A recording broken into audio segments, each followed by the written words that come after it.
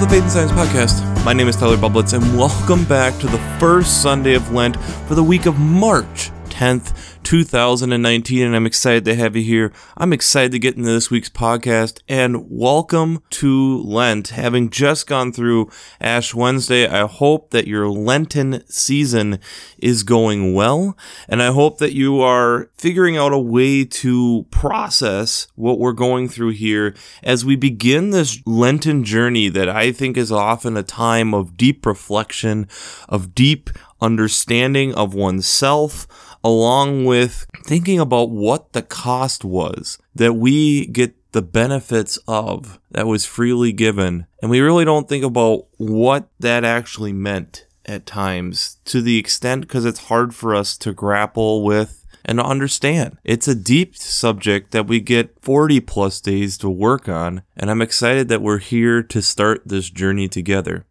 So, before we get into this week's podcast, let's reference back to the question that we had last week of what little moments do you not overlook that make a big difference?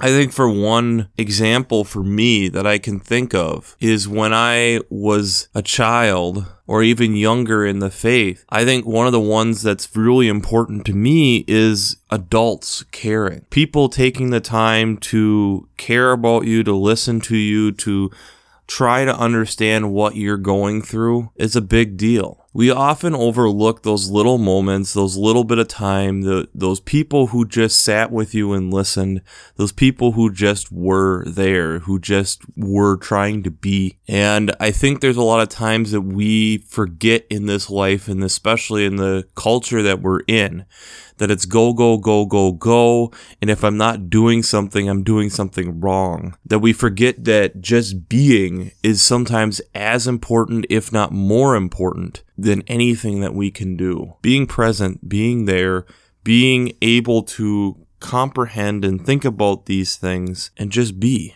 And I think it's one of the weak points right now in our culture. When we're trying to get through difficult issues, we don't just be and try to actually listen, go back and forth. And it's unfortunate that we have that type of culture that doesn't allow for that to happen. So, I have a couple shameless plugs, and one of them being, if you haven't checked out Working Preacher, I'd highly recommend it. Since I'm not an ordained minister, I love checking out their commentaries, their discussions. There's just a lot of really good stuff, even their podcast. The one I typically check out is their Sermon Brainwaves podcast with Caroline Lewis, Ralph Jacobson, and Matt Skinner, as it goes through the lectionary text and helps preachers figure out what they're going to preach about. And it gives me, since I'm not an ordained minister, listening to college seminary professors, it gives me a lot of insight. So I'd recommend, if you haven't checked it out, to check out Working Preacher. And I know the last few weeks I've been kind of plugging God Friended Me, which I'd highly recommend, again, if you haven't checked that out. I've also really been enjoying Miracle Workers on TBS. It's a short series that they're doing. Again, if you haven't checked that out, I'd highly recommend it. But let's jump into this week. The gospel text this week is from the Gospel of Luke, chapter 4, verses 1 through 13. And I think before we even get into what this reading is about, we have to remember that this is before Jesus goes out into the ministry. This is essentially his first thing. He's gathered his disciples, and now he goes through this, and that is the temptation of Satan and Jesus. 40 days together, and Satan has 3 different questions that he asks Jesus, and he's asking them to command this stone to turn into a loaf of bread. Jesus responds with, "One does not live by bread alone." The devil then shows him all the kingdoms of the world and how he can have authority and glory of all this if he just bows down and worships him. And Jesus responds, "It is written, worship the Lord your God and serve him only." Finally, the devil takes him to Jerusalem, puts him on the pinnacle of the temple, and essentially asks him to jump, because he states, which we'll find is also in the psalm this week, he has commanded his angels concerning to protect you, and on their hands they will bear you up so that you will not dash your foot against a stone. And Jesus responds eloquently with, "Do not put the Lord your God to the test," and the devil departs until an opportune time to end verse 13. And I think there's a lot of depth there. And we'll talk about it. I want to look at the scripture text from a little bit different perspective and not as much from digging into the temptations themselves. I thought Sermon Brainwaves this week really had a good discussion talking about identity and the promise that comes from that identity. And I think we think about our human identity this week, there's a little bit there, but there's still some really good readings here to consider and look at. So the first reading this week is from Deuteronomy chapter 26, verses 1 through 11. And this is interesting to kind of pair with this. And it's going through and discussing how we go through and harvest the fields and such, that we should be putting aside our first fruits for God and making sure that we are honoring God with some of our best. And that's where it goes through and talks about how God has provided with bringing the Israelites out of Egypt and how that he helped guide them with that. And that is part of why we celebrate God with this bounty and putting stuff aside. It's part of where we get the tithing idea, one of the sections that has that. It's an interesting reading to put here, and we'll dig a little bit into that.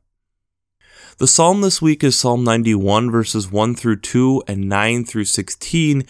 And like I stated, part of why this is here is because this is the section that Satan is referencing to Jesus in the temptation in Luke's gospel.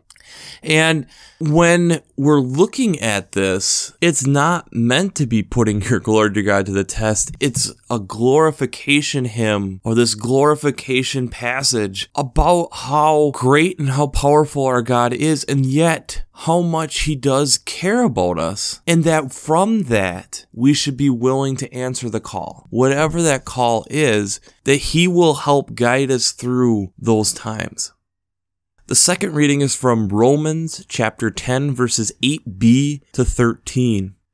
And again, this is talking about how Jesus has saved us. As long as we are confessing with our lips and with our hearts that we will be saved, that we don't have to worry about what happens after this life, because the Lord is there and he will bring us through that he won't have these distinctions as long as we believe we're part of that family. And I think it's an interesting way as we get into this text to think about family and what does family really mean.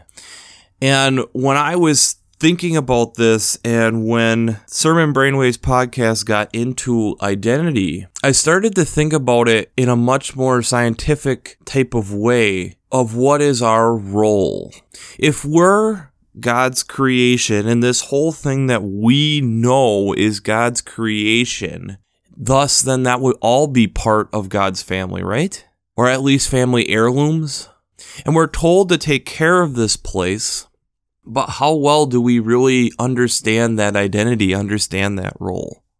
When we're getting bombarded with the possibility of at least destruction of our planet and destruction of God's creation. And they have plenty of statistics on finding what is the current extinction rate that they're estimating, because we probably don't even know what's all there. It's disturbing.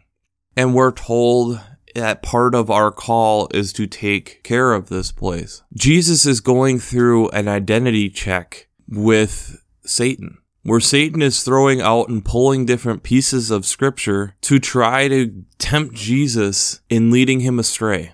But yet Jesus stays firm to what the gospel and what has been told to them about what the Savior brings. And yet, when we think about this, if we were in that situation, how well would we stand up? We wouldn't. Something would get in the way, and yet in this case, Jesus doesn't have that. And I'd argue, if we look through other parts of Scripture, we're told this is what our role is. We're told to take care of this place that we live. It's the first thing we're told to do. Name the animals. And you would name something because you care about it. And yet we ignore it. We just disassociate with it. We try seeing that we're separate.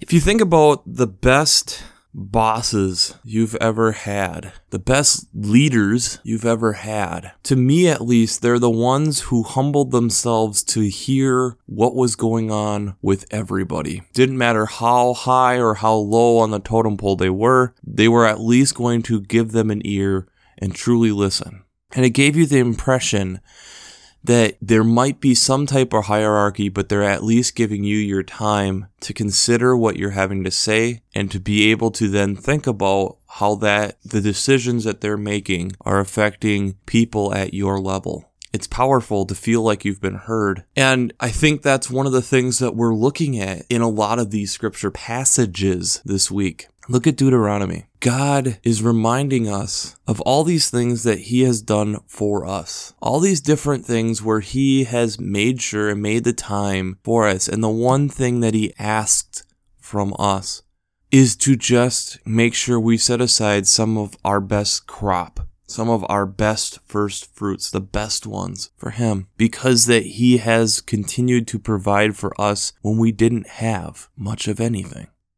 We have the psalm talking about how he is this great protector. He's this person that wants to be with us and to dwell with us and to guide us and work with us and protect us. But we still have to listen to him and answer that call and do what he is telling us to do. That when we look at the second reading, as long as those words have been said by our lips and are truly in our hearts, that Jesus is our Lord and Savior, especially in this time of Lent, that we will see him go to die, that we still believe that he will continue to be with us, and he doesn't see us any differently than just brothers and sisters in Christ, and that we're just a big family. The thing that's very difficult at times is realizing that we're really not that much different in a lot of ways from the rest of God's creation. But we have been given a special role of taking care of this place. Taking care is not easy. It's difficult. It's time. And time is one of our most valuable resources that we have. And when we think about it, a lot of the moments in life where we encounter God deepest is when we give him time. Time to speak, time to be, and time for us that we're not consumed with the next thing that we're supposed to be doing. That we're stopping and admiring what he has made for us. To feel the awe and beauty of what is around us consistently. Because that's the type of God that we have. Jesus confirmed his identity in front of Satan. And Satan at that moment knew that this wasn't a poser. He knew at this point that this was the beginning of his banishment. He was going to try to make sure that this does not happen. But we know that because of the end of Lent and the beginning of Easter, that this is a battle he will not win. That Jesus will overtake him. We have been given a challenge of making sure, one, that we're honoring God, and a lot of that's in the verses that we have this week. But I would also argue, how well are we doing with the first thing we were told to do? To name and care for the environment, the place, the home that we're renting from God. We don't own this place. We don't have ownership. We shouldn't be making claims that we own this place, because we don't. It's on lease. And at some point, the rent is due. And yet, we've had a person who paid the rent for us as long as we believe that he will and take care of this place. It's a hard thing to think about because it's something that we're not good at, is being still, being okay with change, being okay with trusting God, but also having that keen eye of where do we have to stop something? Where do we need to cut something back so that the garden can flourish? Where do we, to quote back from the last couple weeks, where do we need to humble oneself? And I would argue Lent is a perfect time to consider that. So, the question of the week, you can answer on Twitter or shoot me a message. I'd love to hear your response to this. Where do you feel and know that you are part of creation, not separate from it? Where do you know that you are part of creation and not separate from it? Because I think it's one of those things that we really need to contemplate and really put through our minds, that this is not ours, that we're just part of this place, and we're just supposed to be taking care of this place. So to add on to that question, where do you feel like we're actually taking care of this place? Where do you think we're taking care of this place? Because we can't bring it with us. All we have in this, when we really think about it, and it's a morbid way to end a podcast, but all we have is faith, hope, and love. And the greatest of these is love. So, we'll wrap this up as we always do. I pray God blesses you through your faith and amazes you through science.